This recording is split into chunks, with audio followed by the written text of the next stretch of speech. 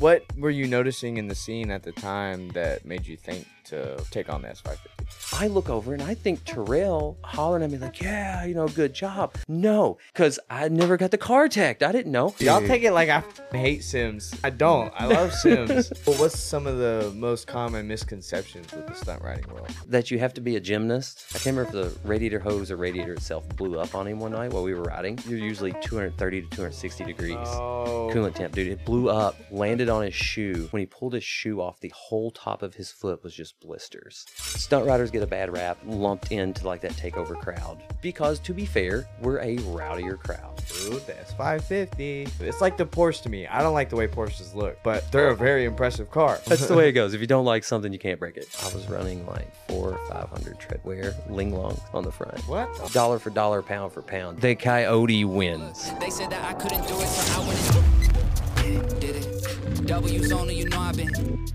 Welcome back to the #1 Drift Podcast on YouTube. I am Dawson, and we have today... Matthew. What's the last name? Glasscock. Just like it sounds. Yes, just like it sounds. Sorry, I had to do that to you, but that's good. I'm sure you all read it on the thumbnail already anyways. But before we get into this, don't forget to hit the subscribe button. So look below the video. If that button is still red, go ahead and click it and hit that bell notification so you are updated with every episode. But also, if you do want to be on the podcast, don't forget you can shoot me an email at thecircleofdrift@gmail.com. Just make sure to put the subject as Drift Resume so I can keep it organized. But that is all I got for the intro. So if you want to give yourself a little rundown on who you are, where you came from, stuff like that. And by the way, before we get into this, if we get off track, I'm sorry. There's been multiple conversations we've had before where we've gone way off the rails. So... Oh, yeah. I definitely think none of us is holding steering wheel in conversations. Yeah, no, not really. Not in this one. No. Matthew Glasscock. I'm a retired stunt rider. That's what I'm going to call that. Amateur drifter. That sounds so professional. Yeah, I know, right? Owner and CEO of Scotty D Race Development and Cox Stunt Parts, CSP machine. Yeah, I just like to do fun stuff. Big brain. Big brain. Basically. Yeah. Sure. All right. Well, let's get the rundown on the current cars that you drove this season.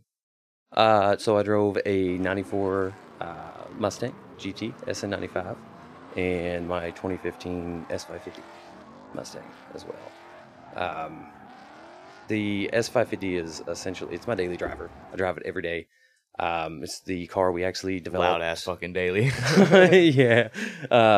It's actually the car that we developed all the parts on for the S550 chassis. Mm-hmm. Pretty neat. Pretty much stock. Coilovers, handbrake, angle kit. Boom. Yeah, it's a basic ass car. Yeah. I mean, it is. It's basic. And it's funny because I've ridden in Ben Hobson's and stuff too, and they're like almost identical cars, pretty much, relatively. And it's so fucking funny how obnoxious this car is wrapped. Oh yeah, like it's a pro car. Like Swan said, it's wrapped like a pro car, but it's just totally a street car. Dude, I love it. They're just a good car, and they're reliable, dude. You can just sit on grid and just drive all day till you run out of tires. In the fucking AC. Yeah, in the AC, radio playing, whatever. Yeah. Doesn't matter. And then we got the SN95. It's 410 SPF, 4-speed. Of course, it's got all of our Scotty D angle kit, handbrake, all of that on it. It's cage. It's a race car, even though Scott says it's not. It's a raggedy race car. Yeah, throw him under the bus here. But it's a fun car. Fun car to drive for me. I like it. Oh yeah. How long have you had that car actually? Oh God, do you want to go there? So I bought that car in 2007. Yeah, 2007. Okay. That's when I bought that car. Quite a while. Do you want to know the backstory on the car? Of course. Okay. So I don't know if my parents bought it brand new. This is a hand-me-down? No. Sort of? There's a whole thing to this car. We might be here a while. yeah, probably. So I don't remember what year it was. The car was like brand new. If it wasn't brand new, I'm not sure. But my parents drug this car home, black leather 505 speed car. And I was like, ooh, I'm a kid. I'm a child at this point. It's hard to imagine that car with full interior. Oh, yeah. Like, I'll give you a picture of it, Oh, actually. God. I'll give you a picture of it in the Hell post. yeah. It'll be good. Dude, thing's set up like a monster truck, But I love that car, dude. I was a kid. I would encourage my mother to drive it obnoxiously anywhere we went because, I wanted to hear it and maybe spin some tires and whatnot. So, grew up in a Mustang. Long story short, my parents ended up getting pregnant with my sister, and she was like, oh, we need a family car, right? Sold it. Whatever. It had back seats. I don't know why she did that. Lame. Yeah, that's what I'm saying. But then fast forward later in life, and believe this or not, I was a Honda guy. Oh. At one point. Yeah. Wow. Yeah. How the fuck you end up with Fords? Oh, God, this is a whole other story. Usually you go to like Nissans or something from Honda. What the hell? Okay, I feel like no. Okay, I'm gonna backtrack here on Fords. Oh, I gotta. Okay, so I'm gonna call it like third generation, like born and bred Ford person. Okay. But I wasn't always that way.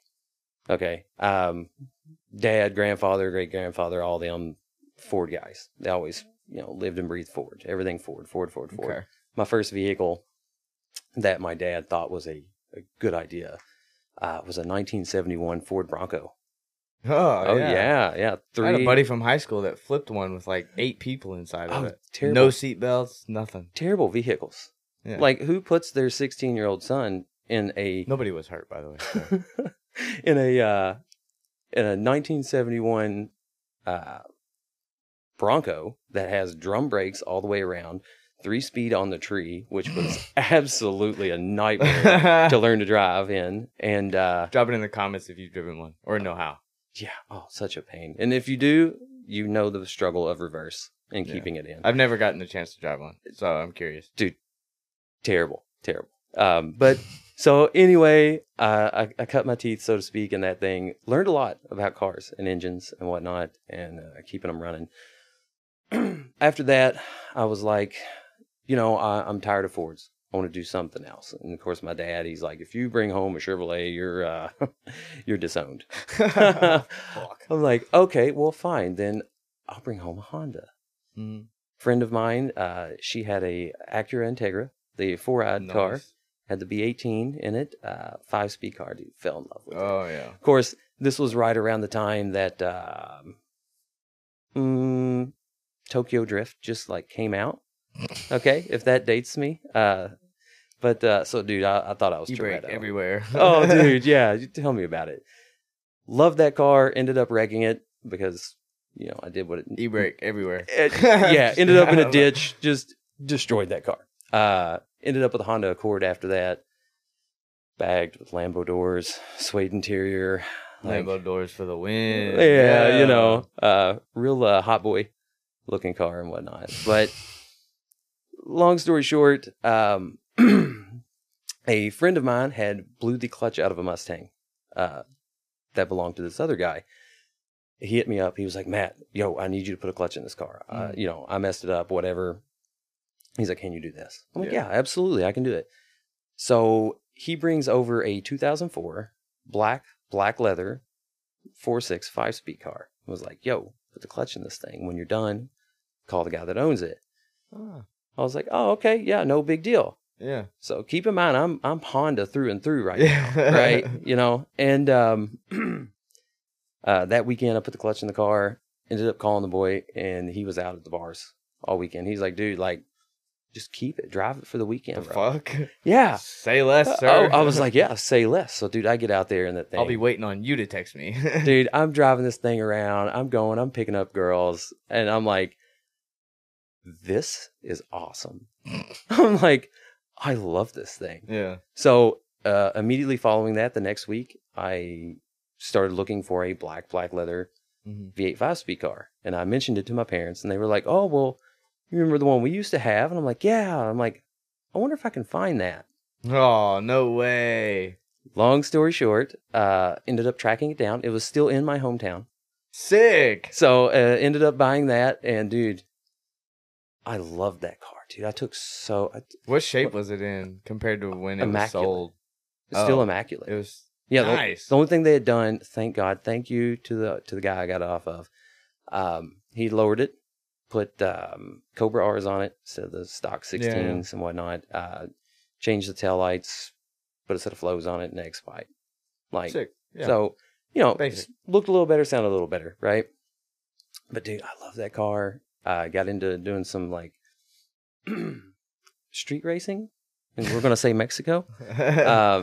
And right around that same time, I ended up moving out of my parents' house and whatnot. And I literally lived each week just to have enough money for rent, a full tank of 93, and be able to fill my nitrous bottle so I could go out that weekend. That's everyone else.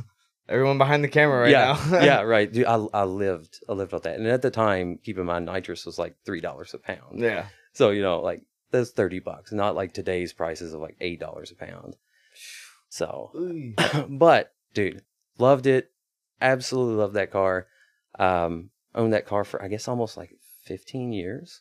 Damn. I guess 14, 15 years. I'm not going to try to do the math here, but I think, Is that like including the time before? no, that it was was like sold? when I bought it Just in whenever 07. you bought it back. Yeah, whenever I bought it. It Damn. was 07 and it's 23 now, so I guess that'd be 14 or 15 years. Yeah. Fuck. Yeah. Well, it's okay. So is it going into retirement this year?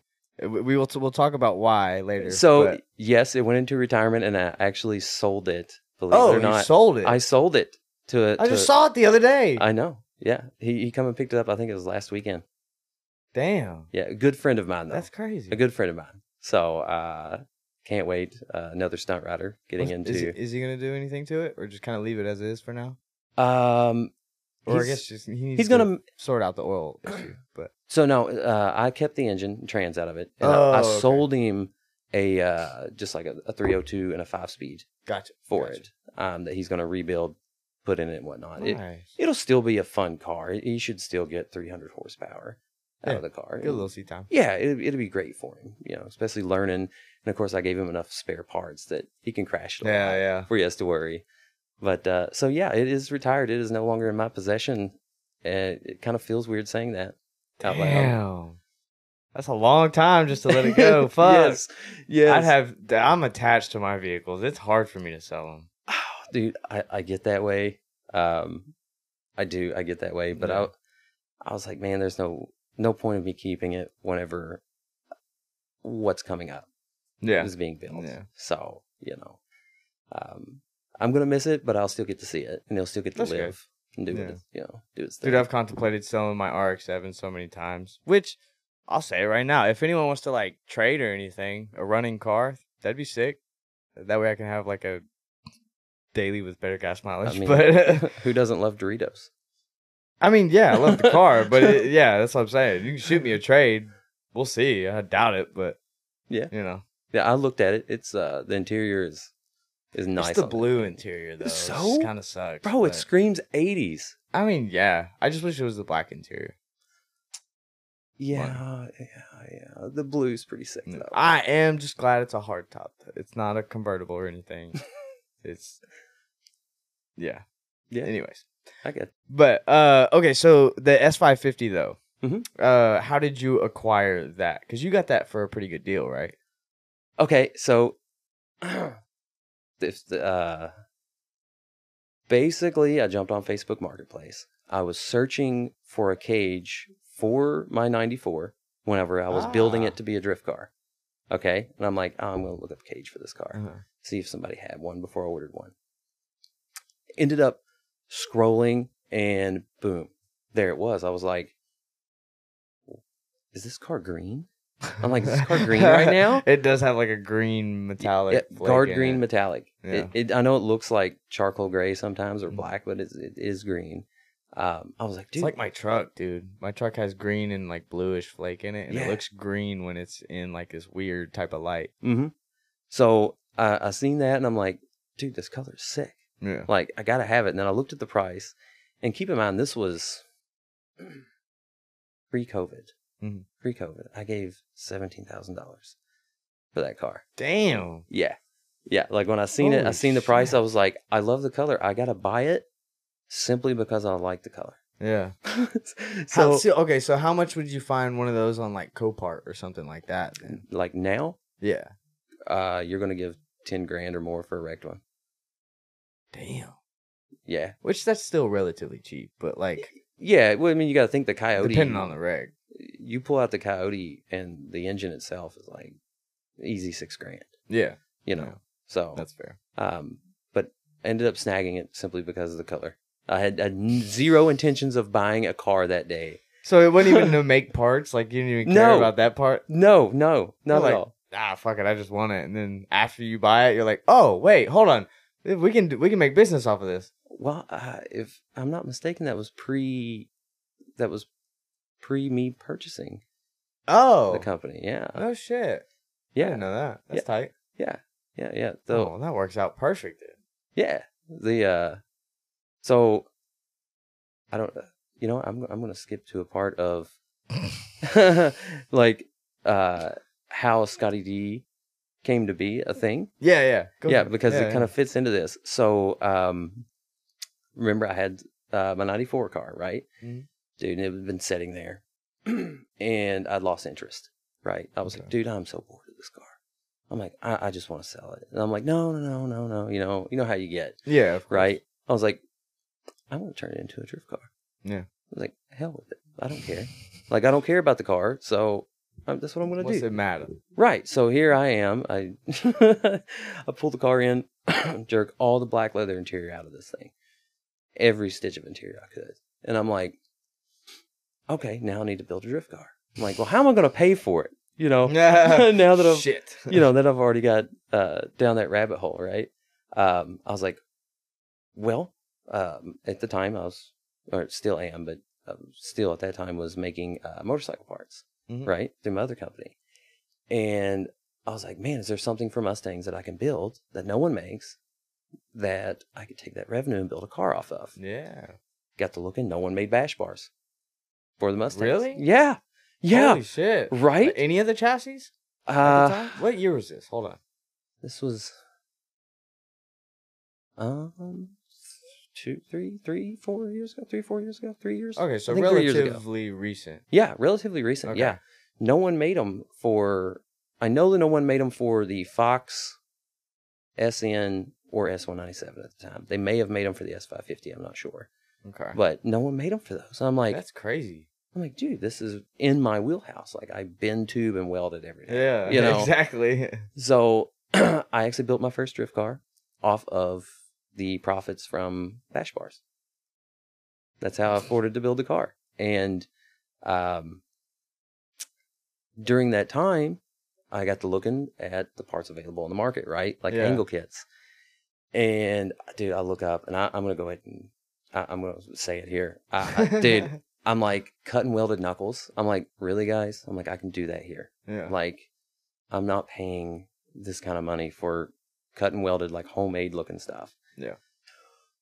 Well, as I'm scrolling, I find Scotty D ankle kit, quick ankle kit for the SN chassis, Fox and SN chassis. And I'm like, hey, whoa, like this is billet parts. I machine stuff. I like billet. Yeah. I'm like, this is a custom arm. I'm like, it bolts on. There's no like cutting and welding all this stuff. And I'm like, I'm just going to buy this. Yeah.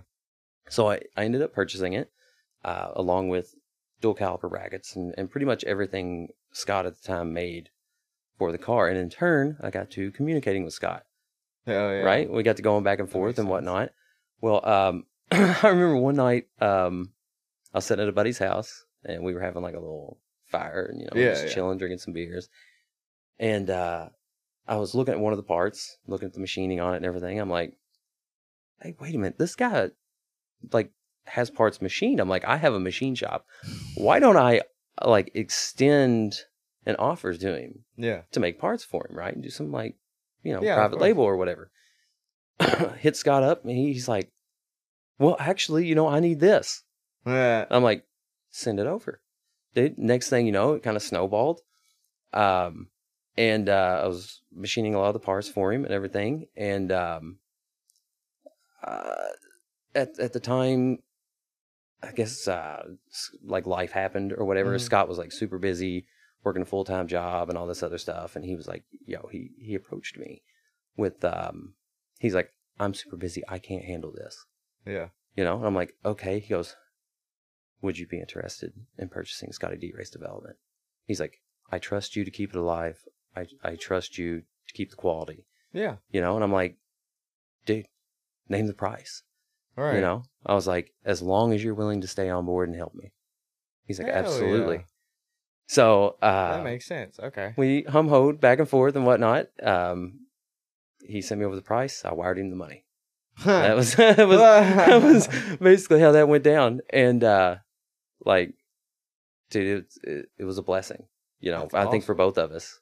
Scott ended up getting a sweet Aston Martin out of the deal afterwards. Yeah. You know, which by the way, that That car's car's dude, fucking cool. it's It's cool. not that fast, but it's cool. Dude, you know, to only be like 380 horsepower, dude, it's surprisingly quick for what it is. Oh yeah. But the handling is just Yeah, that's what insane. the car's for. Dude, like, So. I guess I'm telling Scott now, but I would never tell him this before. Dude, he's had me in that car where I'm like bracing myself. I'm like, oh my God. But, so, long story short there, yeah, sending the money, whatever, blah, blah, blah. Scott's having a great time. I continue with the business. Everything's going good. And, I ended up wanting to, you know, push the envelope, develop more parts, right? Yeah. Hit up Scott. He's like, yo, yeah, I'm on it. He's like, let's go. S550. Okay. Ah, okay. Yeah. So you get the S550, and I'm like, yo, we need to develop parts for this. Yeah. And What were you noticing in the scene at the time that made you think to take on the S550? I noticed that obviously I seen the price that I got my car for. And then I noticed a few people here and there were starting to pick them up. And they're like, oh, I want to drift these. I'm like, yo, Smart. it's the Let's right do it. time. I'm Yeah. like, let's do it. I've got the car, so no cost there on the R&D side of it, and the machine shop in-house and all that stuff. So everything cost-wise was low at that point, and we could do all the testing in the world, which I'm literally testing the car every day by driving it. Dude, I mistreat that car so bad, just to see what'll break, right? But so anyway, dude, Scott put in work. We ended up developing the S550 angle kit. Flew Scott out, dude. We spent some time on the track doing some testing and whatnot, and things were going really good, and business was picking up. Yeah. And long story short was like, how do you feel about moving to Kentucky? Nah. Get your ass out of California. That place sucks. Well, I think I think it was the homeless that out there that pushed him to want to be here. Oh yeah. Haven't got tired of dealing with them. It is what it is. So we won't go too deep on California. No. We'll drop that. But so long story short, bam. Yeah. Scott moved. Here we are, Fucking right. and we're doing the thing. Yeah. That's good. And it's nice. It's nice having him in house, so to speak. Yeah. So he can keep his little engineering brain just working. Dude. Yeah. It's awesome getting to watch somebody like that work.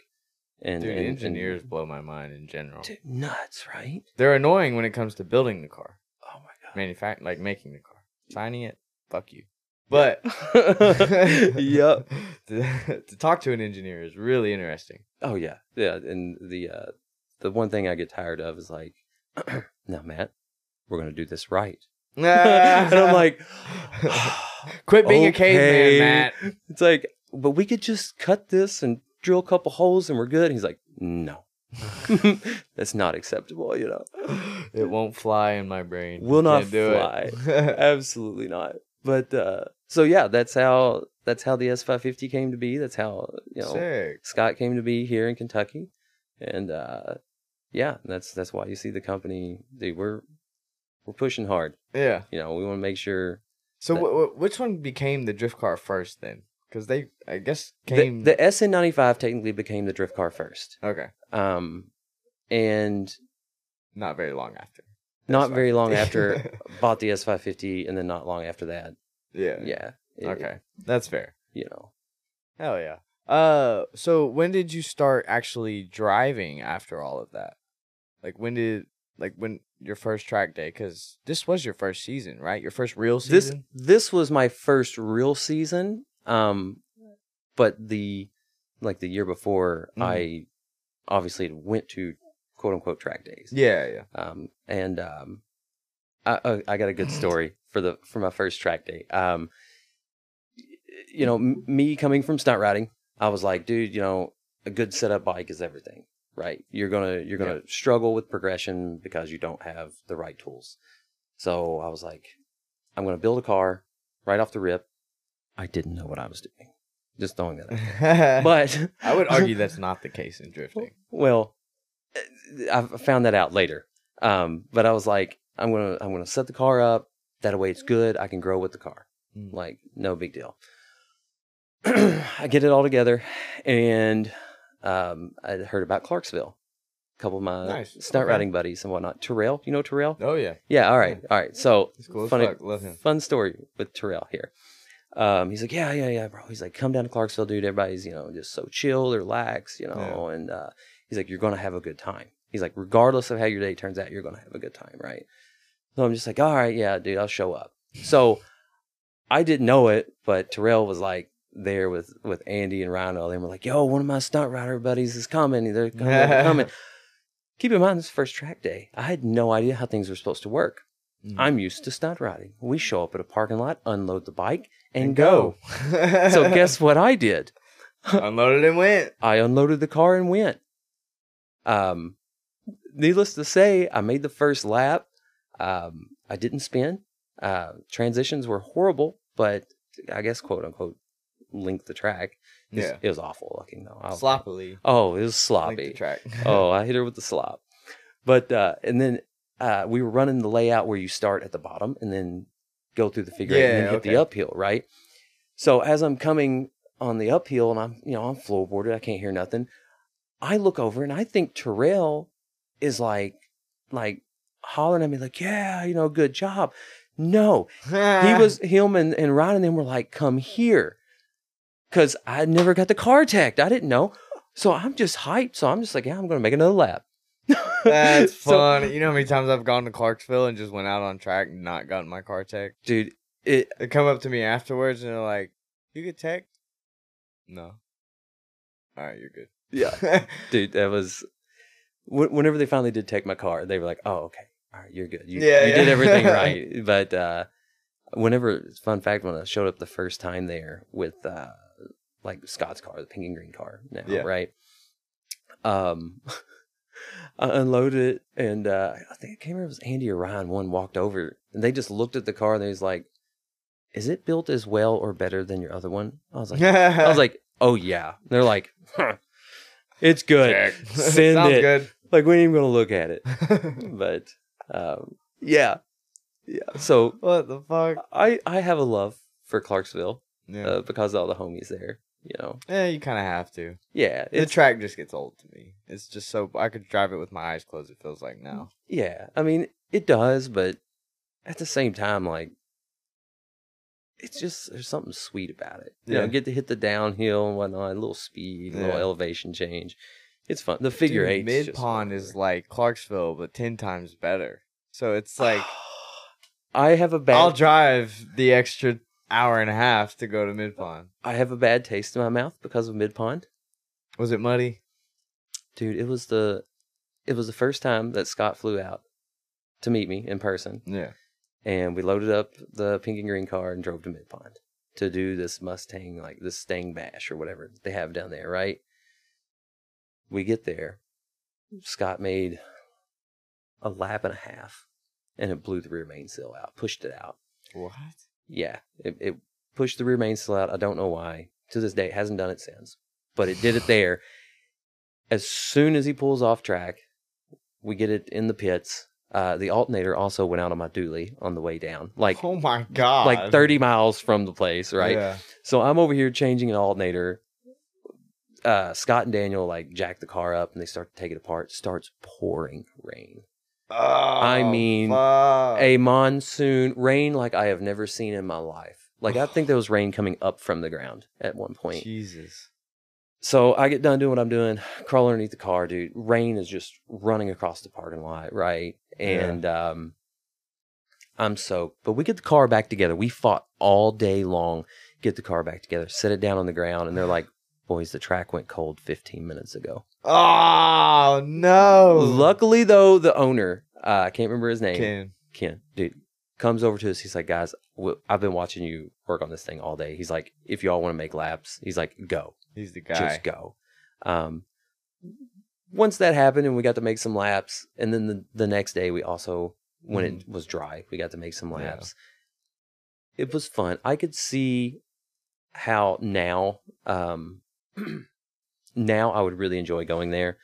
Yeah. But because of that weekend, for the longest time, I had go and drive the track yourself, and you'll be like, dude, this track is fucking fun. Well, I drove it on the sim, and I really liked the reverse. Sim does not compare with. Well, I mean, we know my argument on the sim. Well, yeah, but y'all take it too serious too. Dude. Y'all take it like I fucking hate sims. I don't. I love sims.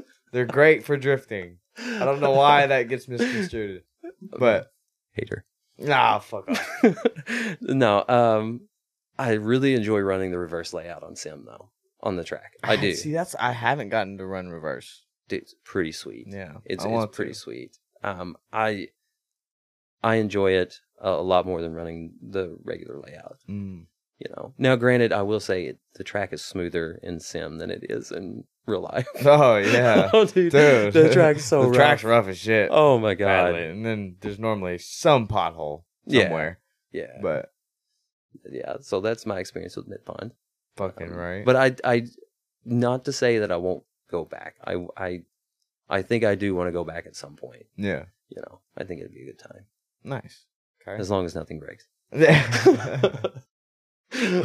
So did you do sim before you drifted ever? Absolutely not. No. Okay. No. So how does the sim translate for you then to real life drifting?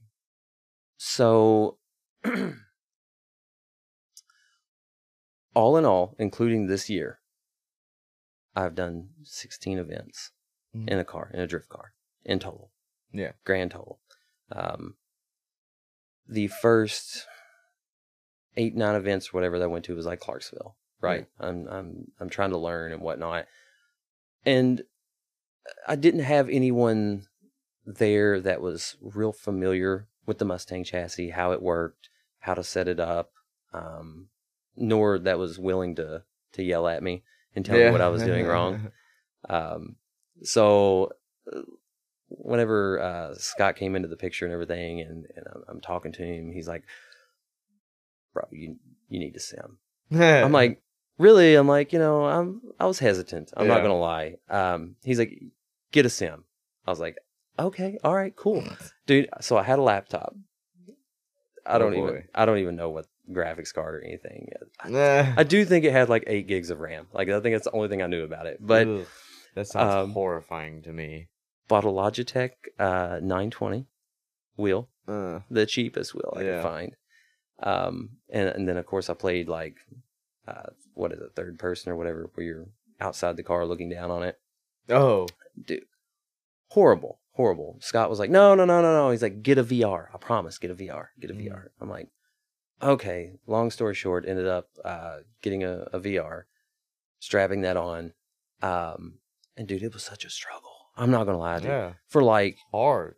For probably 20 or 30 hours, it was just a straight struggle trying to figure it out. But then finally, when it clicked, I was like, oh, this isn't too bad. So then I start, like, at that point, me and Scott are like simming like 2 or 3 times a week at night, right? And dude, he's just big old bully. Just bullying me around the track. But Scott was not afraid to yell at me and tell me, like, Matt, this is what you're doing wrong. Stop doing this. Break this habit. Blah, blah, blah, blah, blah, blah, blah, blah. And I think I put about 100 hours in the sim prior to getting to go out and drive for the first time in real life after that. Damn. And dude, it was great. Yeah. It's like, because I no longer had to think about what I was doing. Yeah. I was just subconsciously doing it. It was, I mean, it was like I was. That's what I say it's good for, because it breaks down the second nature aspects of drifting. Yes. That way you can already have those registered in your brain. You won't even think about them. You just do them. My brain, it's weird, but my brain goes into like, okay, I can feel the G-forces now, and I can smell, and so you can dial it in a little easier. Yeah, like I can do all those things, but it's literally like moving the wheel, when to pull the handbrake, clutch kick, whatever. All of that is just subconscious. I just do it. I don't even think about doing it now. Yep. And one thing that I really will give the sim so much credit for is being able to run a layout on a track prior to ever showing up to it. Yeah. You know, that, like, if nothing else, even if you don't like the sim or whatever, at least then you can run the track, know where the zones are, know when you should transition, know what you should do prior to ever going out there in a real car. I think I don't even know how you would measure the value in that, you know? Well, but money. I mean, because the amount of hours you're spending on the sim would cost you thousands and thousands of dollars to run a car. Let's just say you already own the car and it's already set up to drift. Thousands of dollars you're going to spend just getting there, hotel costs, gas, tires, everything that's just consumables of drifting. Oh, yeah, dude. Like, you would spend ungodly amounts more. Transmissions. Well, depending on your setup. Like, if you just got a VQ car, like, you pretty much go out there and keep driving. But... Okay, yeah, fair, you know. By the way, everyone with a VQ, please put a muffler on it. Yeah, stop running these fucking loud-ass VQs. None of them sound good. I understand you want to hear people, or you want people to hear you drive, but no, not that one. No. Okay, so, like, what? Tell me more about the bike stuff. Like, let's say, if you were trying to convince someone that doesn't really know anything about bikes, to get in that side of the industry, what would you tell them? Someone who wants to get into stunt riding? Yeah. Make sure you have health insurance. I'm going to start with that. And honestly, you got to have determination. I'm here to tell you right now, stunt riding is the hardest thing I've ever done in my life. It is so hard. It consumed, over 10 years of my life. And yeah, dude, it's like a never-ending battle. But you get just this little bit of dopamine every now and then when you land a trick. You know, it's just like, oh, that's it's awesome. like the BMX or skateboarding thing. Skateboard, BMX, same. If you come from skateboarding or BMX, getting into stunt riding, like, dude, you're so far ahead already. You know, because you understand that tricks take determination. There's a certain amount of balance that you need to be able to do it, and just a whole lot of send it. You know, you gotta have that. I hate to say it like this. I think that's why, like, the skateboarders, the BMXers, stunt riders, drifters, whatever. I think we all have a certain level of just fuck it. You have to. Yeah. To be able to get back up and just keep trying it. Yeah. And that's what I think makes... Fuck this rail. I'm going to nail it. Yeah. And even if you don't, you just repeatedly tell yourself that until you do. Yeah. You know? And it's like... maybe there's mental illness there that causes it. I don't know. I think there's mental illness in every motorsport. We're dumb as fuck. Absolutely. But yeah, you just got to have that fuck it mentality, you know. And then obviously hit me up, buy some cages and protection for your bike if you want to get into it. And I'm happy to answer questions, dude. I absolutely love teaching people how to ride a motorcycle, stunt riding wise. Nice. You know, I enjoy it. Well, what's some of the most common misconceptions with the stunt riding world then? that you have to be a gymnast in order to do it. Gymnast. Yeah, like What? you have to have People like actually say that? dude, people think that you have to have like this crazy amount of balance and like skill to be able to pull this off because you're balancing a motorcycle on one wheel, which by the way, please stop telling me if I can ride a motorcycle on one wheel, I can ride a unicycle. I cannot. That is the hardest thing I've tried is a unicycle. Oh my god. What the fuck? Yeah, but that's another common misconception. Well, you don't have any weight to balance it out. Nothing. No motor, no brake. So it's like, it's weird. But yeah, so people think all these things and once you understand what you're doing on a motorcycle, you realize that the bike balances itself. Once you get it there, it balances itself. It's on what we call balance point.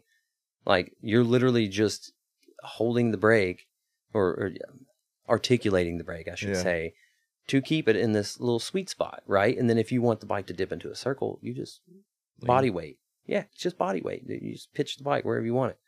It's not that hard. Yeah. As far as like that goes. It is hard. Don't get me wrong. It's hard because the mistakes along the way is what hurts. You know, there's with age get a cage. That's why I'm into drifting. But what's the worst mistake you've seen? Seen? Yeah. Or yourself, whatever. Worst mistake I ever made, which almost landed me having to be called Matilda. The fuck? Yeah. I made a mistake one day. High-sided a spreader circle. So it's like I'm sitting in the gas tank with my legs spread. Okay. Right? Okay. I'm rotating the bike in a circle, right? And it was when I was first learning them. And I got too slap happy with the brakes, stood the bike up, bike went to fall. I go to bail. I didn't know how to bail at the time, which that's the hardest thing to learn in stunt riding is how to bail. It's kind of like skateboarding or something.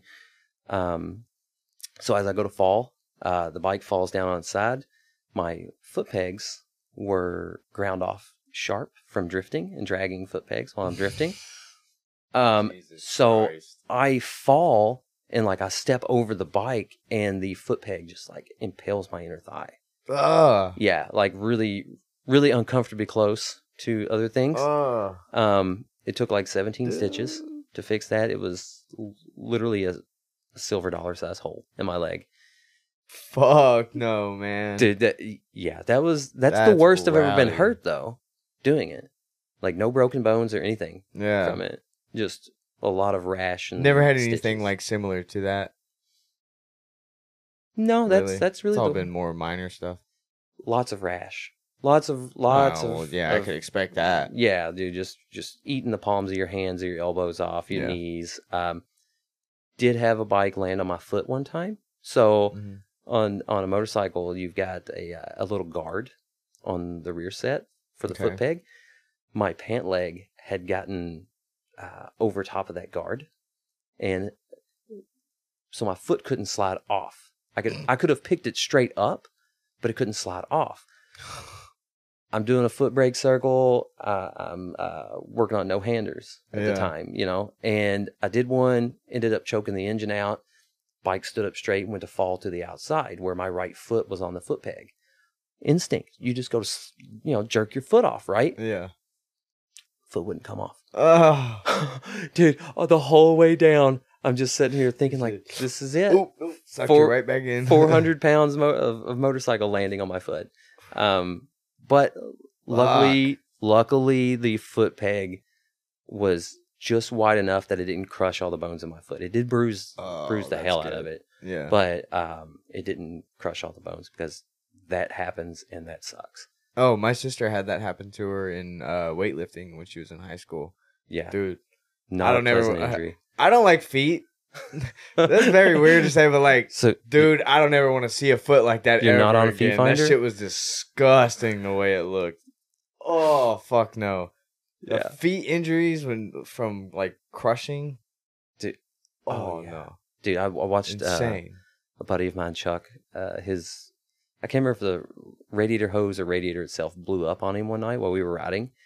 And stunt bike, you're usually 230 to 260 degrees No. coolant temp, dude. It blew up, landed on his shoe. When he pulled his shoe off, the whole top of his foot was just blisters.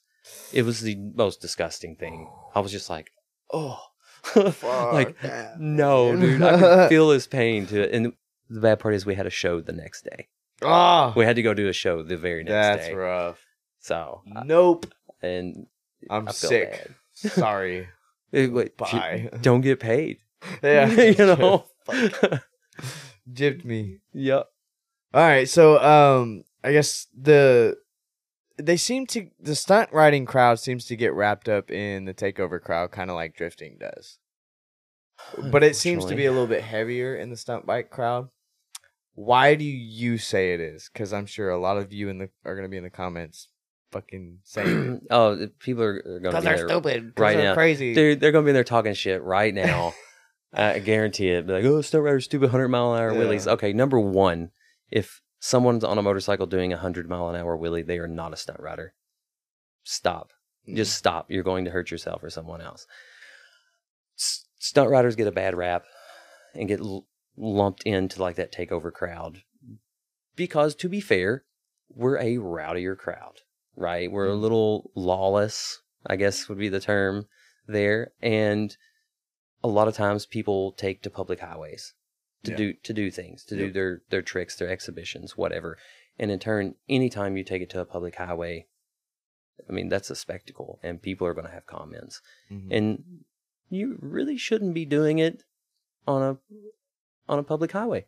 Yeah. I mean, I'll say it. I've done it. I but agree. I do think one of the big things that people notice is that even the events that are kind of like roped off or like actually are professionally ran, a lot of the times they're still in a street. So like, yeah, they're never in this professional enough setting for someone behind, like just sitting on a phone watching a video to understand the difference.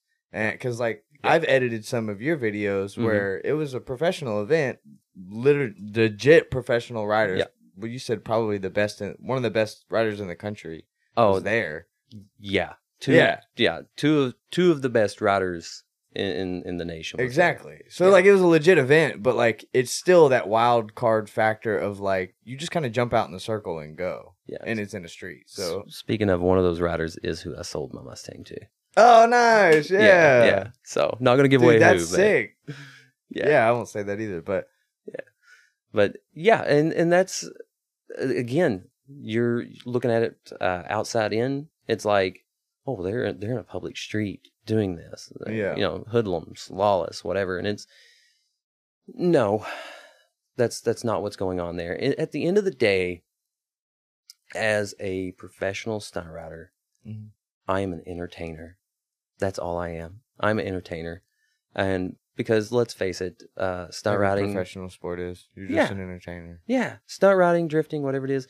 The guys in FD, you're entertainers. You're there for the crowd. Yes, there may be a competition involved, but at the end of the day, if you don't have a crowd, what do you have? Nothing. Ta-da! Yeah, but I do think that it needs to be like regulated a little bit on not having real events out on the fucking road. Like the bad part is, how do you sell that to someone? How do you sell that to someone to get them to believe in you?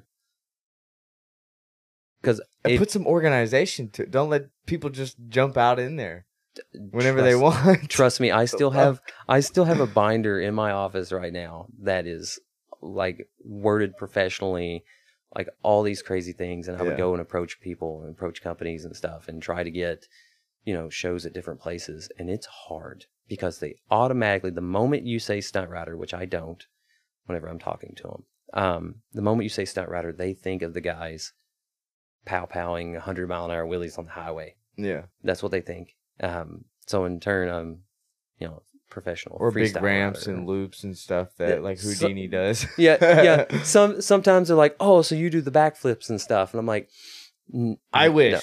No, I'm scared of heights, so no. We tend to stay on the ground. Yeah. We don't get very, maybe one wheel comes off. That's about it. Yeah, that's about it. But Yeah, it's hard. I will say a lot of those people out on the public highways and stuff, they just like with the takeover, they ruin it for the people who are trying to do it legitimate. Yeah. Because that's what the people see. That's what the public sees. So they automatically think that's who you are. Yeah. And that sucks. It makes it hard Dude, for there's us. got to be some type of, like, way to make some organization to it, though. Like, what if, dude, raves? Like, what if you were able to go out on stage with a couple bikes in between shows and, like, sell that instead of just let me rent this fucking place to throw a fucking crazy bike event? They're going to be like, ooh. The boy who bought my car was actually on America's Got Talent. Yeah. And doing it. You know, yeah. Like, people have done that. And then even there was like 2 dudes in Vegas that were doing like, I don't know any real shows that go on in Vegas, but like Blue Man Group kind of stuff. Course. They were doing that on electric bikes, like for a show in Vegas. It was part of this like Excite show or something, or Ignite or something. I can't remember what it was, but somebody will correct me in the comments, I'm sure. But yeah, they were doing it. Less than 1% of the riders are able to pull that kind of stuff off. And it sucks that, you know, no one takes it any more professional than what they do. That's crazy. Because I like it. It's like it's very entertaining to watch, but there's no like. I know there is professionals, but like there's no like professional league really. There's nothing that's known. So, first name that everybody thinks of is Jason Britton. Yeah, because he had a show on TV about stunt riding and stunt riders, and Jason's done a lot for the sport because of that. But the closest thing after that to professional, so to speak, XDL, they used to do competitions back in the day. And then Bill Dixon ended up starting a SBFC, which was another competition here not that long ago. I used to do those with him and whatnot. And they were professional, but we still had fun. Yeah, you know, of course. You know, but it was all legit, like, you know, sponsors, you know, like legit venues. We even did like one round of it was at Road America, and then another round of it was at Road Atlanta. Oh, so shit. I mean, they were legit venues and professional as they could be. But I mean, that was about it. You know, it's hard. Close. Yeah, it's not like there's not like an FD to it, you know. Which is, I'll say it, like drifting and like cars. Dude, there's so many more doors and opportunities that will open to you and are available. I mean, it's nuts the difference there. Yeah. I think that's a big reason why a lot of people venture from other motorsports and like BMX and skateboarding. Yeah. Because it's something that they purely enjoy just as much as whatever that was. Yeah. Or at least close to it. Mm-hmm. And they know they can make it a little bit more professional setting. Yeah, absolutely. Do more with it. Absolutely. You know, I've noticed no longer than what I've been in drifting, the amount of doors that have opened for me is just insane. Yeah. I'm like, how do I go from like idolizing someone that I've watched on TV to literally having phone calls with them? You know, I'm like, this is cool. Yeah. Like drifting's cool. I want to say that. Yeah, it's so cool. I love it. Who are some of the people that drifting has brought you to in this short amount of time? Like Vaughn and Chelsea. I knew that was going to be the first two names. Dude, I fucking knew it. Yeah, dude, like it was insane. Like the day someone, I don't remember who it was, somebody called me and was like, "Yo, do you care if I give your number to Vaughn?" And I'm like, "What?" Why do you ask? I'm like, yeah, just give it to him. He's like, okay, yeah, he's got some questions. He wants to hit you up about something. And I'm like, cool. I'm like, I'm like a schoolgirl over here. I'm just like, oh my God. Yeah. Yep. Yeah. Tell him calm. Of course, I answer the phone all cool, you know, like, yo. Mm-hmm. Yeah. No. But the good thing about that is that's because drifting has bred that. in people. Yes. Because there's so much of that just helping each other out aspect of drifting that's not found in like drag racing, stuff like that. Yeah. So in that, like, say if we were all in the drag race world, that probably would have never happened. Dude. Where he just wanted to ask a couple questions, it turns into this whole whatever deal. Drag racing world, let me tell you right now, down to the shoes that you wear, it's secret. Secret. I can't tell you that. Fucking stupid. I can't tell you what socks I'm wearing right now. You might wear them and beat me. I can't pop my hood. They're more aerodynamic, bro. Dude, you're inside the car. Dude, I'm like, I can't fathom it in the drag racing world. That's one thing I never cared about in it, was just how hush-hush everybody was, because you'd ask them about their setup, and they wouldn't tell you, or they'd give you wrong information. Yeah. Dude, like... what's the point of lying? Yeah, it's like, dude, like, whether it be drifting, stunt riding, whatever, dude, I'll walk up and ask someone, like, yo, like, what are you running? And they're like, oh, I'm this is my toe, this is my camber, this is the tires I'm running, blah, blah, blah, blah, blah. And I'm like, respect. Cool. Fuck yeah. Like, awesome. Dude, like, it's like, my setup's completely different. How the fuck you drive that? I don't know. I just drive it. Just drive it. Hell yeah, dude. Hell yeah. High five. And nobody cares. Dude, my favorite is walking up expecting someone to have like a really bougie setup or something. Yeah. And you get up and you're like, dude, this thing's fucking simple. Angle kit, coilovers. Ben Hobson's Mustang. Yeah, dude. It's like you're just out there slaying this thing. Yeah. It's like, wow. Dude, I'm not a Mustang guy. Never have been. That's okay. Probably never will be. But dude, the S550 it's just impressive. It's like the Porsche to me. I don't like the way Porsches look. I hate them. Mm-hmm. But they're a very impressive car. Absolutely. Like, driving them, as long as you're not looking out the outside, I don't care. It drives like a motherfucker. Yep. Like, dude, what is it? The like GTRS 3 something or another, like the little Porsche. Yeah. Dude, that thing is a freaking, it's a weapon. Yeah. You know, it's a cup car for the road. Yeah. Like, it's nuts. I don't necessarily like it, but I would drive it. Like, that's just sweet. Oh, yeah. You know? And I get it. You know, some people don't like Mustangs. I get it. You know, I do. At one point, I didn't like them either for the short time, but I didn't. You know, is what it is. And I'll throw this out here. Mustang drivers, the majority of drivers in a Mustang, I don't claim them. Yeah, well, that's like, what created the reputation of them. Yeah, like the whole leaving like cars and coffees and like driving through crowds and stuff. I'm like, get it together, boys. $100 if you make it through third gear. But the problem...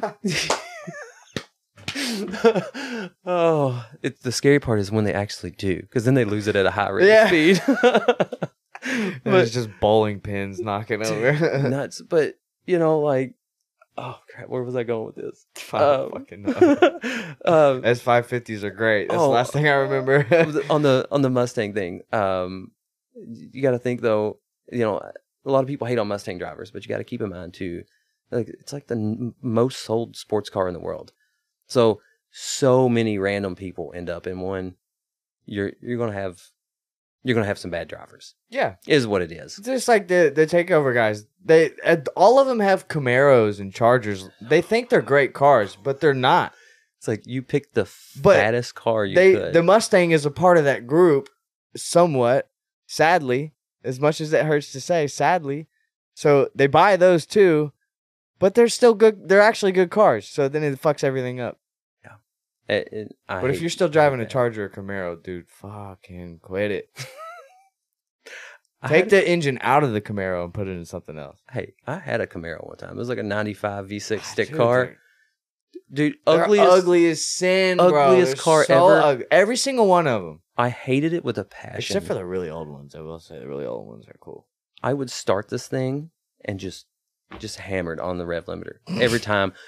I would literally just be driving. Yeah, dude, just I mean, beating that poor little 5-speed to death, and then just for the hell of it, would be driving down the road and just yank the e-brake, just spin it around, put it in a ditch. Did not care. Tried to brake the car, couldn't. Like, that's awesome. That's the way it goes. If you don't like something, you can't break it. Yeah, you know? Dude, I hate that. Mm-hmm. I hate that. Anyways, yeah, but the S550,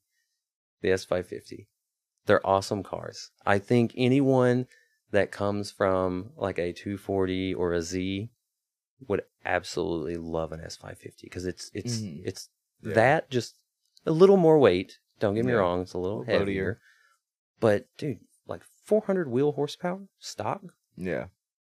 If you drive floaty, you like S550s. Oh yeah, oh for sure, Yeah. for sure, absolutely polar opposite to what I'm used to driving like in my other cars. So little wonky at first, but once you get the feel for it, it's not it's not bad. That's like what Scott was saying at Ford Fest. He was like, dude, this thing's so fucking different.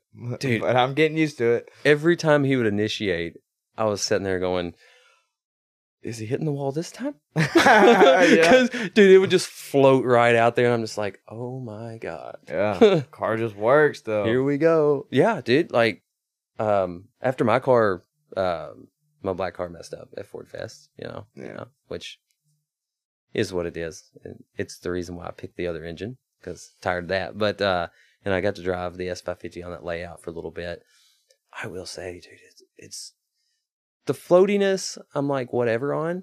But dude, just the amount of angle, 70 degrees of angle is like every time I thought I was going to spin, just let the wheel go a little more. Just start pouring the throttle on. And I'm like, this is cool. This is rowdy. Like, fuck yeah. Dude, if I had like a whole day to really like focus on driving the S550, I would probably have a lot of fun in it. Oh, yeah. Like, 100%. If you'd actually drive instead of just sitting in the pits. He will sit there at events all weekend, like 3-day event all weekend. He will drive maybe 1 or 2 laps, and especially if it's a comp, dude, he'll fucking just 1 or 2 laps of practice and then just goes into the comp. So part of this boils down to I made the mistake of building an old engine for my black car, and I'm constantly was worried about keeping it alive, right? Because the way I looked at it, every time I started it, it was one less time it was going to work. Yeah. So I was hesitant on like going out there and just doing lap after lap after lap because I didn't want to melt the car down, and my cooling system wasn't great.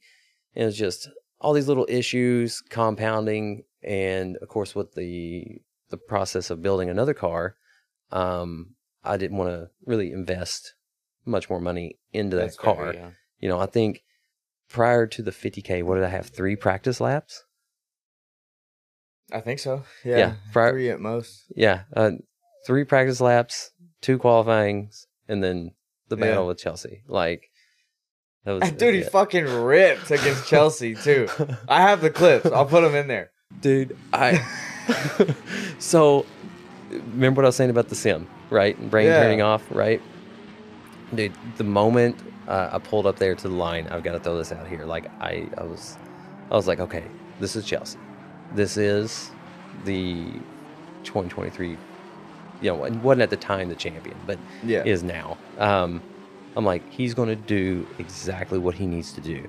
I'm like, this is awesome. This is going to be just like simming with Scott. I'm like, all I got to do is just do the thing. Yeah. So, dude, be consistent. I just took off, brain turned off, and I'm just like, okay, I'm aware of proximity, and I'm like, okay, I'm just going to do the thing. And then I did the thing.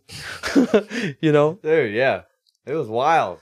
Like, I really enjoyed that battle a whole lot. And the fact that whenever, because I mean, I was nervous. I mean, hell, who wouldn't be going against, you know, Chelsea DeNova of all people, right? And it was in the Fox body too. Like, it's not like the most intimidating car whatsoever. No. But it's still, it doesn't matter. You could give Chelsea a shopping cart and he's going to adore you. Like, he's like, dude, driver mod right there for sure. Oh, but like after we come off track and I went to the pits and talked to him, like the fact that he was like, dude, I thought it was a one more time. He's like, I genuinely thought it was a one more time. He's like, if you'd have been a little closer on the inner clip, he's like, it would have been a one more time. I'm like, oh my God. Yeah. I'm like, yes. You know, I'm like, I'd say a little bit closer on the sweeper as well. He had You had a little bit more of a gap, just barely, dude. It was like maybe half a car. Yeah, well, to be fair, that Fox body is fast. Oh yeah. Oh, dude, That thing boogies. dude, that thing is. I didn't realize it. Sounds so cool too. Like you can watch me on the run up when I'm chasing him. I did not expect it to accelerate like it does. Yeah. Dude, like I'm giving her the beans, and then all of a sudden he just like jumps like 2 cars, and I'm like, uh-oh. I'm like, I've got to get this distance back. Yeah. You know? Yeah. But dude, it's crazy though. I will say this, like, you can't hear him. Mhm. Like that's The car's pretty quiet. dude, it's so crazy. Like going into the last outer there at one point, like I threw it through the wall, and as soon as the car settled, I knew where I was. I just kind of rotated my head, and all I seen was just white, just all up in wall. my, dude, just like all up in my door, and I'm just like, I didn't hear him, not once. I did not hear him. Your car's kind of loud though, so that, I mean, it definitely overpowers his car. Yeah. But it's just crazy because you have no idea where he's at until he's there. Yeah. You know. What do you think Chelsea's gonna do now that he's retired from FD? That's a good question. I have someone that sent me a video of this clip of him talking to Chelsea and Vaughn during a signature signing. Mm-hmm. And he mentions how they've been looking for property or something in Florida to open up one of his drift schools. So personally, I don't know if that's true. Chelsea, if you're watching this, let me know. But I'm curious what you guys think, if that is what he's gonna do or not. Dude, I would love that. I think that would be fucking phenomenal for Florida. Dude, it'd be Florida awesome. needs that. Dude, if he did that, like your best drifter is gonna come out of Florida. Yeah. You know, like the hands down. Yeah. I mean, you got him coaching. I think if I had to place a guess on it, I would say this coming year is going to be a lot of fun events for him, and just, you know, the social media thing, really pushing it, you know, and just building some random stuff. I feel like he'll definitely want that year off kind of deal. In my opinion, it's gonna be nice to see the creativity of Denofa come out now that he's not secluded to the Fords. And like, I'm sure he just loves the Fords, but like, he's a BMW guy at heart, man. Yeah. And I'd love to see what he can do with the BMW now. The Beamers are cool. Yeah. Like the Beamer chassis is cool. Full on build with a BMW, not these seat time cars he keeps building with them. No. I love those. Don't get me wrong, Denofa. I love those, but I want to see you build a full BMW car again. Just rowdy. Yeah. Just a rowdy BMW with all the anti-squat in it. Like that thing be like riding wheelies. Yeah. I want to see it riding wheelies. Dude, like I want to see the elaborate build of he probably wouldn't do this, but what Josiah's done with the fucking Vet to a BMW, because a BMW has some of the best suspension geometry ever. Yeah. So to incorporate stuff like that on a BMW, I think would be very informative to drifting. That'd be super sweet. And to be fair, not that any BMW in FD isn't impressive. I'm not going to say that, because they are. Like, dude, Reader's car. Oh my god, dude, that thing is a beast. Like, watch out where he points it. Even Novak's car this year, dude, was pretty good. So the last round with Novak, we're like with the no grip thing in it. I get it. Yeah. I get why he did it, because he filled all the zones. He did the things he was supposed to do. As someone watching that, it's not fun to watch. It's not fun to watch. Yeah. It was not fun to watch. And again, I go back. I just like his car. Oh, yeah. His car's cool as fuck. And dude, like, big kit, baby. Like, I watched him drive at the 50Ks. Dude, killer driver. You know, don't get me wrong, killer driver. But that just wasn't fun to watch. You know, like I as a driver, I as a spectator, dude, you're at the top of your game. You should be driving the rowdiest car and just doing things that no one else can do. I mean, I'm sorry. Like, example, Chelsea. Yeah. in the RTR Mustang, dude. Like just throwing obnoxious backies and just three-wheeling everywhere. You know, just like, yes, that's what I want to see.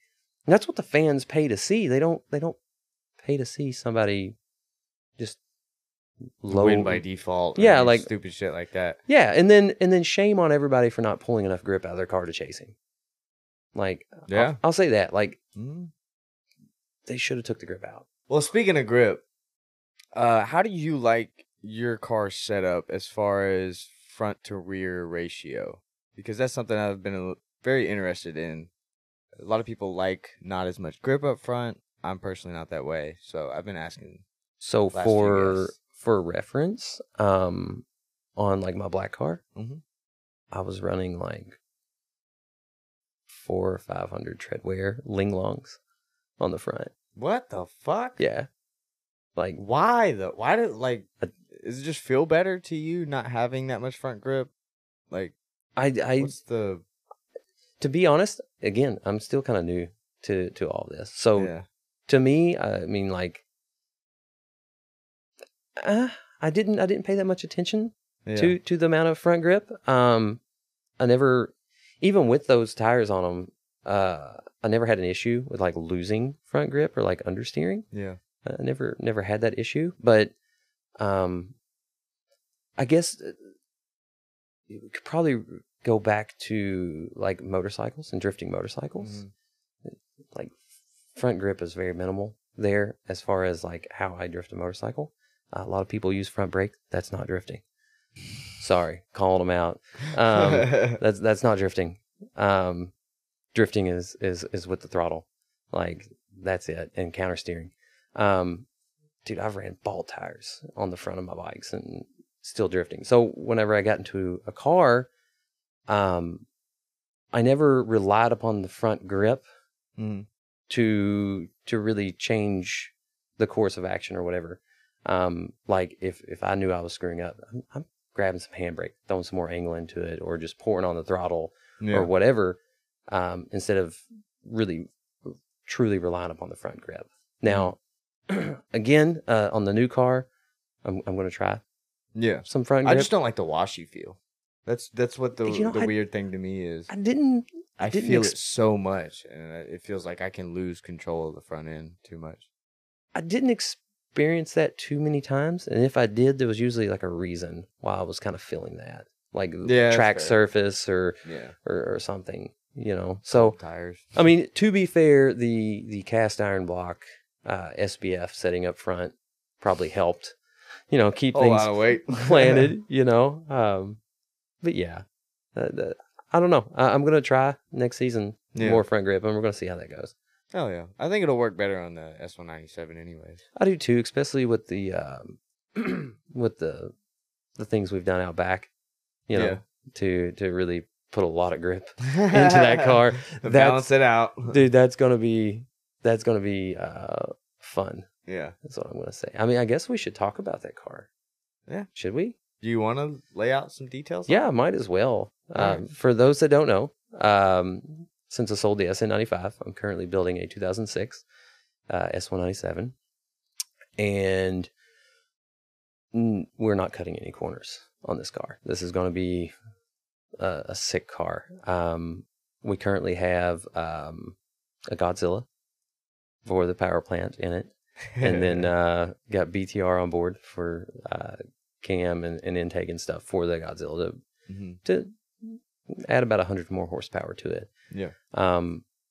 Realistically, I think the car NA on pump gas is going to be like probably 425, 450 wheel horse, and more than that in torque, because the Godzilla makes a lot of torque. Yeah. And then in turn, Ben Calamer hooked me up with a MT82 that's rated for like 2,000 horsepower.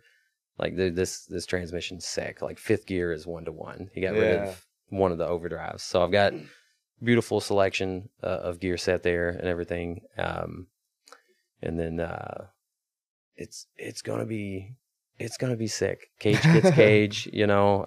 Vengeance, billet, flywheel, dual disc clutch, and everything in this thing. Like, after dealing with all these struggles with the black car, the 94, like, I literally, I looked at Scott. I was like, I don't never want to have these problems again. I was like, I want a car that I can drive and just keep driving. Yeah. Like over and over. Like the S550 reliability with a car that fits what I like. I like a straight axle car. I like a car that when you drive it, it seems like it's a little pissed off at you. Oh, yeah. And so you got to drive it pissed off, Yeah. you know? I enjoy that.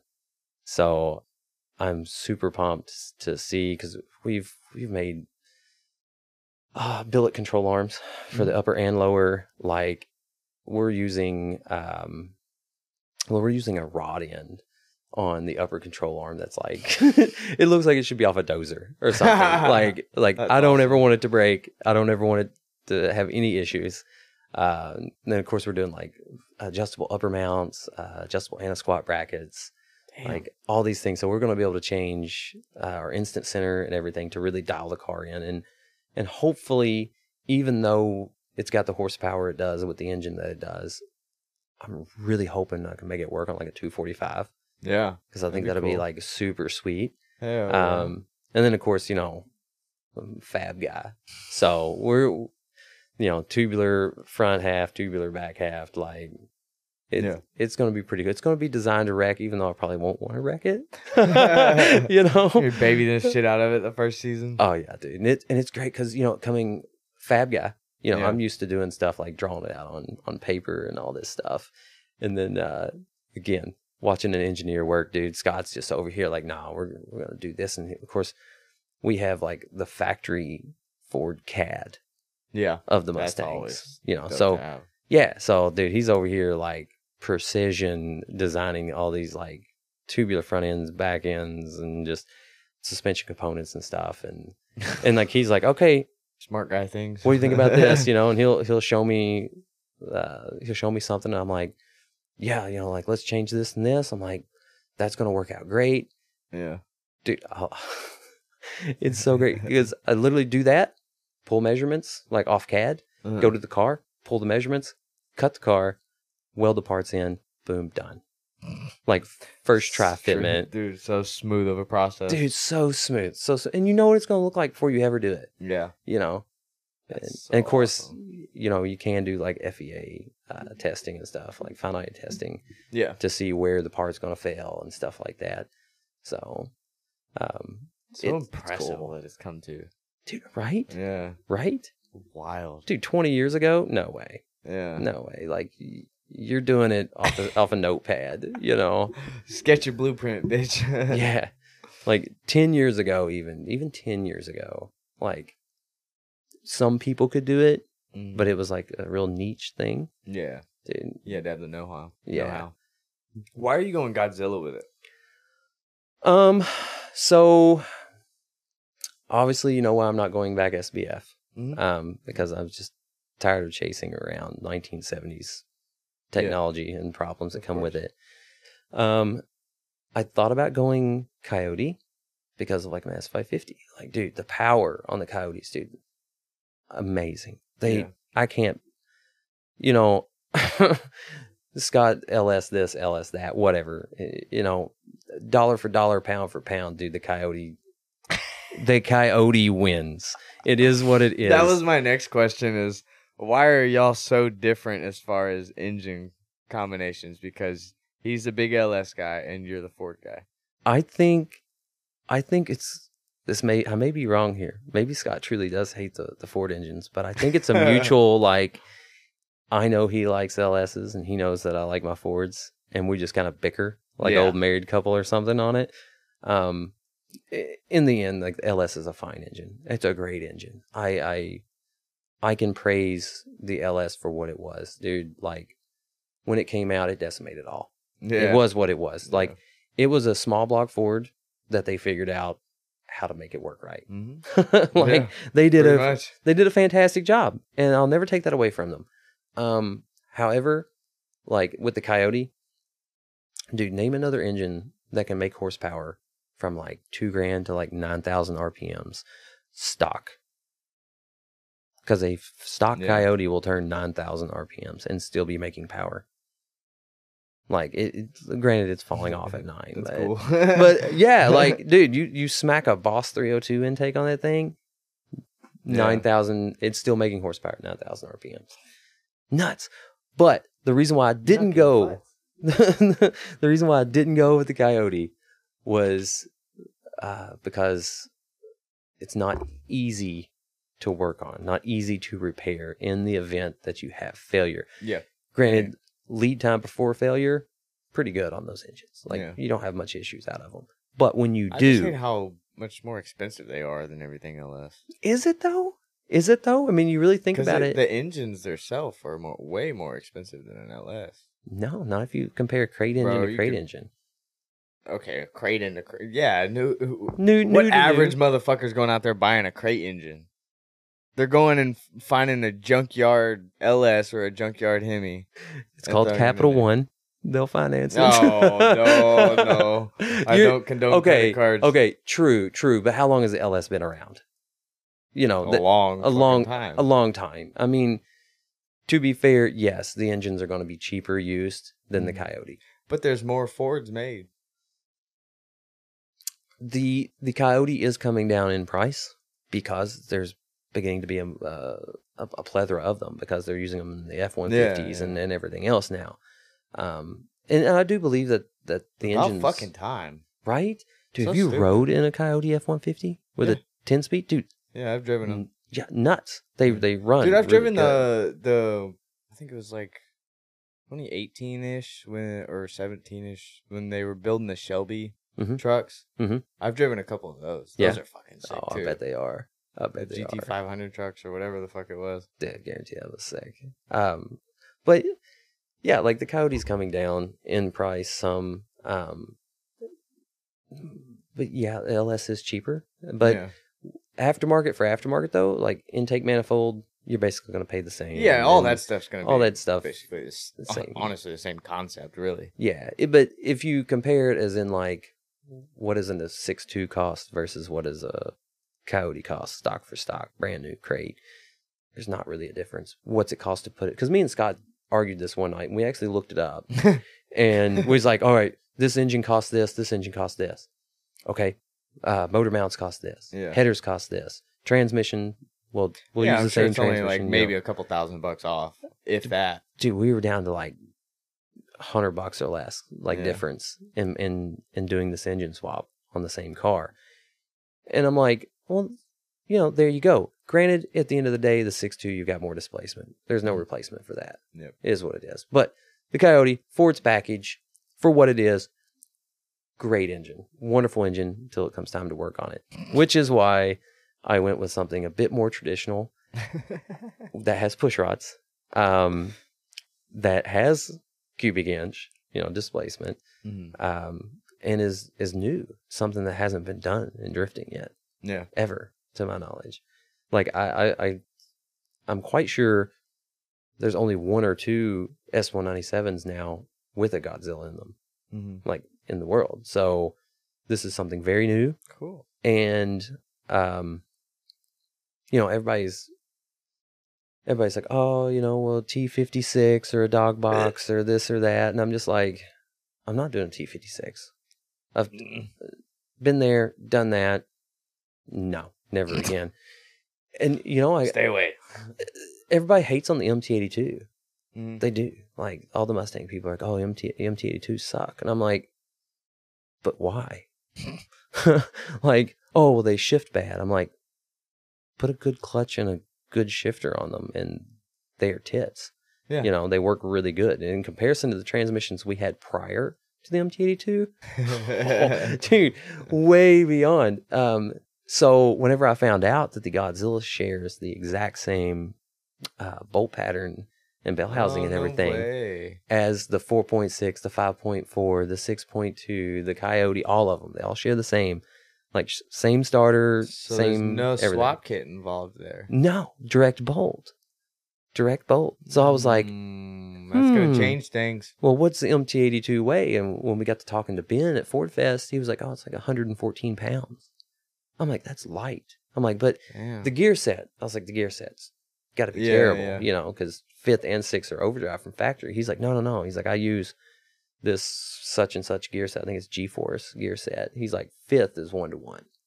He's like, so you got 1st through 4th that are whatever you want them to be kind of deal. And I'm like, dude, lightweight, bolts right on. You know, I have essentially their 5th gear and down that are usable gears for what we're doing. I'm like, okay, all right, what's this thing rated to? He's like 2,000 horsepower. He's like, I got them in like 9-second and less quarter-mile cars. Damn. Like punishing them. I'm like, let's go. Let's do it. That's crazy. Okay, so don't mind my ignorance, but like, does the Godzilla engine, is that like, that doesn't come in a car? No, Right? No, they come out in like pickup trucks and vans. Okay. Mm-hmm. Okay, so what trucks do they come in? Like F-250s, F-350s. Oh. Yeah, like they're the gas engine for the Super Duty if you don't want a diesel. They're a workhorse. The fucking V10s? They're not a V10. No, they're a V8. What are the V10s then? Dude, what's the name for that or whatever? They're a bastard child, and they should not be spoke about. Oh, they that bad? They'll throw them away. Oh, okay. We don't claim them. Like, I didn't know that, so I'm sure some other people out there didn't know that. Don't buy that as a tow rig. Yeah, V10s. V10s are so weird. I hate the way they make power and where they make torque, and just obnoxious to work on and tune-ups on them. I mean, I think it's 10 spark plugs. At least if it doesn't have dual. I mean, come on. Yeah, that's fair. Well, so how you said this is probably the first one. Why haven't more people done that if they already come in like factory cars? The Godzilla is still a very new engine. What year did it start? Like body style or body models wise? You know, that's a great question. I should have the answer to. Fuck, I want to say I think to be the Mustang guy. Dude, I think it's pickup trucks though. You know, so I'm like, you know, I think it was like 2020 maybe that the Godzilla came out. Maybe 2019. That is really fresh. Yeah, dude, like this engine's like super fresh to the. So how much does one cost, like for a crate, or if you were to find one on like Facebook Marketplace? So, crate engine direct from like Ford, they retail them at like $9,000. Okay, but you can jump on. I believe Lethal Performance has them for like $7,500, somewhere around there. Okay. If that price is wrong, I'm sorry. But I think it's like Correct 70. us in the comments. Yeah, not sorry. Yeah, I think it's like $7,500 from them. And then used, you can buy a pull-out engine because a lot of the vans are getting converted to electric. So, dude, you can buy the Godzilla with like less than 100 miles. Like most of them, like almost 0 miles. Engine, transmission, wire and harness, everything complete pull-out for like $8,000 or less. And then sell, and then sell the transmission for like probably $2,000 to $3,000. So you could be. Would that basically buy the transmission you need? Just selling out? Yeah. Okay. Yeah. Like you could find a decent transmission for that price. I would say a used one. You know, I think like the Ford things are making more sense. I think like I want to say the Stage 3 MT82 that I got from Ben. I think retail on it's only like $5,000. That's not too bad. No, it's not bad. And then I think it's like a $500 core charge. But yeah, dude, I mean, there you go. If it doesn't pay for the whole transmission, I mean, the bulk of it's gone at that point. Yeah. So down payment. I mean, if you really hustled, you could probably have a Godzilla mated to an MT82 for like $8,000. And in bone stock trim, that engine is 430 horsepower, 475 foot-pounds of torque. Stock. Wow. Yeah. So how much do you think the entire swap is going to cost you?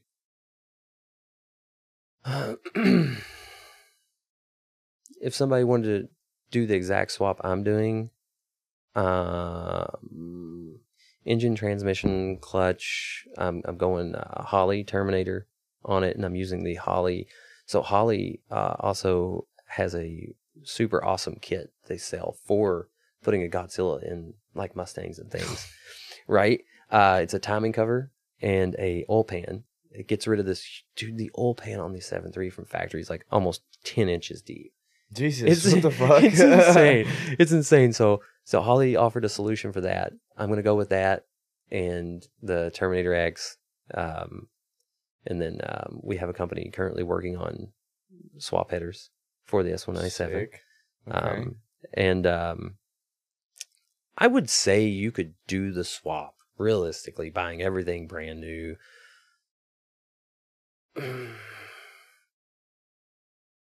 Probably 20 grand, if I had to guess. Okay. Say 20 grand. Yeah. We'll get you there. Now, keep in mind, that's starting with nothing, Yeah. you know. And Is that like 2 running, driving, tuned, everything, or like just getting it started? I mean, I would still get a dyno tuned. I mean, afterwards. I mean, you're probably looking. Oh, okay. So that's a little bit there. 2 right before tune. But I'm saying like Basically. like you could like engine, transmission, clutch, engine management, and cooling system is dude. Just put a Mustang radiator in it. Like it's all bolts up. Everything's fine there. Swap out the intake so it fits underneath the stock hood. Like 20 grand and you're good. And then, of course, if you had like the MT82 you already had all the stuff in the car. If you were literally pulling like a Coyote out and putting it in, you could do it for like half that price because you can make the Godzilla run off the Coyote ECU. Why do you think? I know it's new, but why do you think someone hasn't tried to tackle that in like FD or something like that? Because that seems like a one of those platforms that you could make easy power on. The only downfall that I found so far to the engine is the weight because it is still cast iron block. Oh, okay. Yeah, okay. No one has yet to make an aluminum block for it. And because of it being cast iron block, it's like 580 pounds for the complete engine. In comparison to a Coyote, it's like 440 pounds. So okay, yeah. I mean, I could see where that would be when you're at that high of a level program. Right, 140 pounds on the nose. Yeah. Like, what do you do? Where do you pull that weight from out of the nose at that point? You'd have to add it to the back, and then your car gets heavier, and So there is a downfall there, but dude, somebody out there, please make an aluminum block for the Godzilla. Right. SOS. Hell yeah. Okay. Well, you got any other insight on that build that you want to share? No, sometimes it's better left unsaid. Let some secrets hang. Yeah. Awesome. Yeah, keep Love some. that. Yeah, keep you on your toes. Absolutely. Well, give me a quick rundown on what the plans Scott has for the CTS build. Dude, so the wagon's going to be cool. It's just going to be cool. Like, big wagon guys around here. Big wagon guys. Love wagons. It's going to be cool. We're talking like 427 LSA, like G-Force, as much fiberglass stuff as we can put on it, like, Lexan windows, 4 seats in it, fully caged. It's going to be fun. It's going to be fun. Like, I think it's going to be probably at least 550, 600 wheel horsepower, like 4-door wagon that you and your buddies all can get in and go shred. It's going to be so cool. Like, I'm so excited for it. I want to see it, A lot of the controversy around it that people have been mentioning is the weight issue. So I know they're heavy as fuck from the factory. Do you know what they actually weigh from the factory? I don't remember the exact number that it weighs from factory. It's around 45-ish, wasn't it? It's like 4,000 pounds, I think. Okay. And I know it was a little over 4, I thought. It might be like 41. Again, if you guys know. 42. Drop of course, it down. That's curb weight. That's like ready to take off and go drive in. I know that's like an issue that people have been like bringing up. They're like, oh, it's going to be fat. It's going to be fat and whatever. I'm telling you right now, I think Scott weighed, he was meticulous. He weighed like every single piece of the interior. And when I say interior, I mean like seats, carpet, wire and harness, plastic trim, trim, shift knobs, like all this.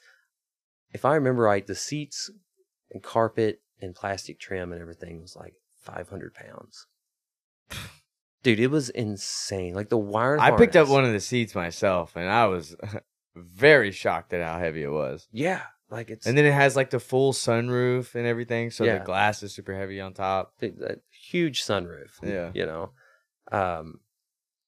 I don't know if we can get it under 3,000 pounds, but by God, we're gonna try. It's gonna get fucking close. Somehow we're gonna try. Like for like. But like, dude, okay, Yeah. so think about that. For anyone questioning whether that's gonna be too heavy, a 3,000-pound drift car is very average. Yes. So like a 350Z is gonna weigh about 3,000 pounds, a little bit over, I think, is what it technically is. So with 600 fucking horsepower, Yeah, 600 horsepower, that's a insane seat time car. Yeah, because for example, like Scott's New Edge, right? Dude, that thing without a nitrous bottle in it, and a full tank of gas, I want to say it weighs, I think like 2,875. So I mean, by the time you put the nitrous bottle in it, you're 2,900 pounds. Yeah, and that's a comp ready car. I mean, that's as close to pro spec build as you can get on a New Edge, I'd say. So, I mean, if we can get the wagon down anywhere in the low 3,000 pound range, like that's an Fucking accomplishment rocket in ship. itself. Yeah, You know, for a car that big. But drop damn near 1,000 pounds. yeah, like Crazy, dude. I can't wait. Like it's just gonna be sick. And I want to, you know what? I want to be the first one to door him in it. I really do. Like the moment he gets it out, I'll give him a lap Yeah, to whatever. But it's Yeah. mine. Like I'm coming after it. And yes, Scott, I'm gonna leave the first mark on your car. So is there gonna be like a full livery and stuff on it? Yes. Okay. Yeah. So is it gonna be kind of the same vibe as the Mustang, or are we going like crazy with it? I don't want to say too much. No, okay. I just I want to see how much I can get out. Yeah. Are we yeah. keeping the same color combination, like that type of vibe? Because I feel like Scott's always gonna stick with the pink and green. I will tell you the pink and green. 99% chance it's gonna stay. Okay, yeah, that's Yeah, because almost guarantee that. that's kind of his thing, Yeah. pink and green. Yeah. Is he gonna run a different set of wheels on it? Different style?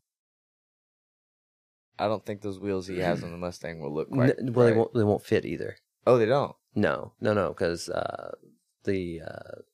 on the CTS he's actually got to change to I think the CTS V hubs, so he gets like a more standard 5-lug, but the Chevrolet 5-lug's different from the Ford. Oh, that's right. Okay. Yeah, That's so annoying. yeah, I mean it sucks because we have those wheels and tires, Yeah. but they'll fit my car. So, Oh, give me hand-me-downs. Give Yeah. them. absolutely, let me borrow these. Oh, that's fucking awesome. Okay, so if someone new was watching this and they decided, fuck it, I'm gonna go get a Mustang right now, runs and drives. Yep. Like, what is the first things they should do to that car before their first track day?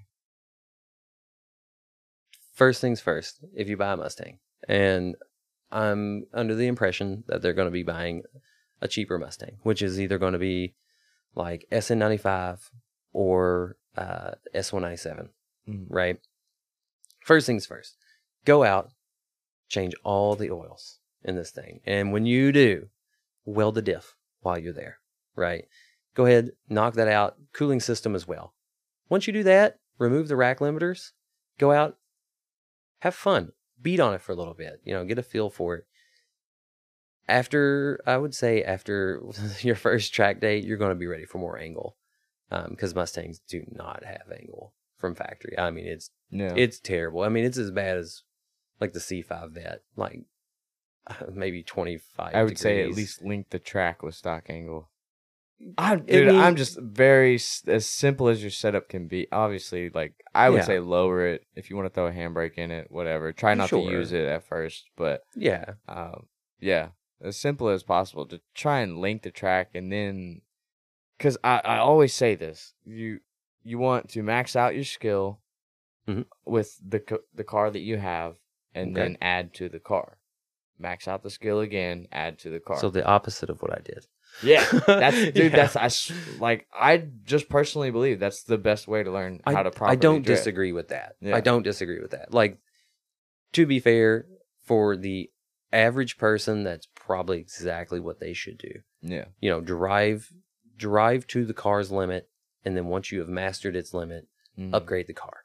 Yeah. You know, I will agree say with if that. a Corvette, something like that, the dog shit angle. Dude. Like, don't even try it. Like, that's extremely hard to drift on. Like, with that little of angle. SN95 is probably as bad as the C5. Stock angle. Like Is it? Dude, it's got a little bit more. Like, dude. It's closer to a Z. Z's actually have fairly bad angle. Well, I mean, maybe I don't know the exact degree. Scott could tell you that. I don't know, but I just know it's bad. It's not great. That's nothing that anyone would ever brag about a Mustang on, is having good factory angle. And to be fair, like I give the Fox and SNs a hard way to go, because Ford made something in 1979 that they basically didn't change until 2004. Yeah.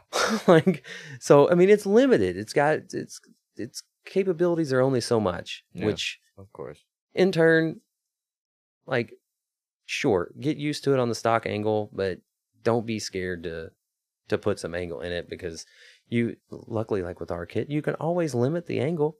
You can set the stops. Everything. You know? Yeah, sure. Literally. But yeah, that's a good thing. Yeah.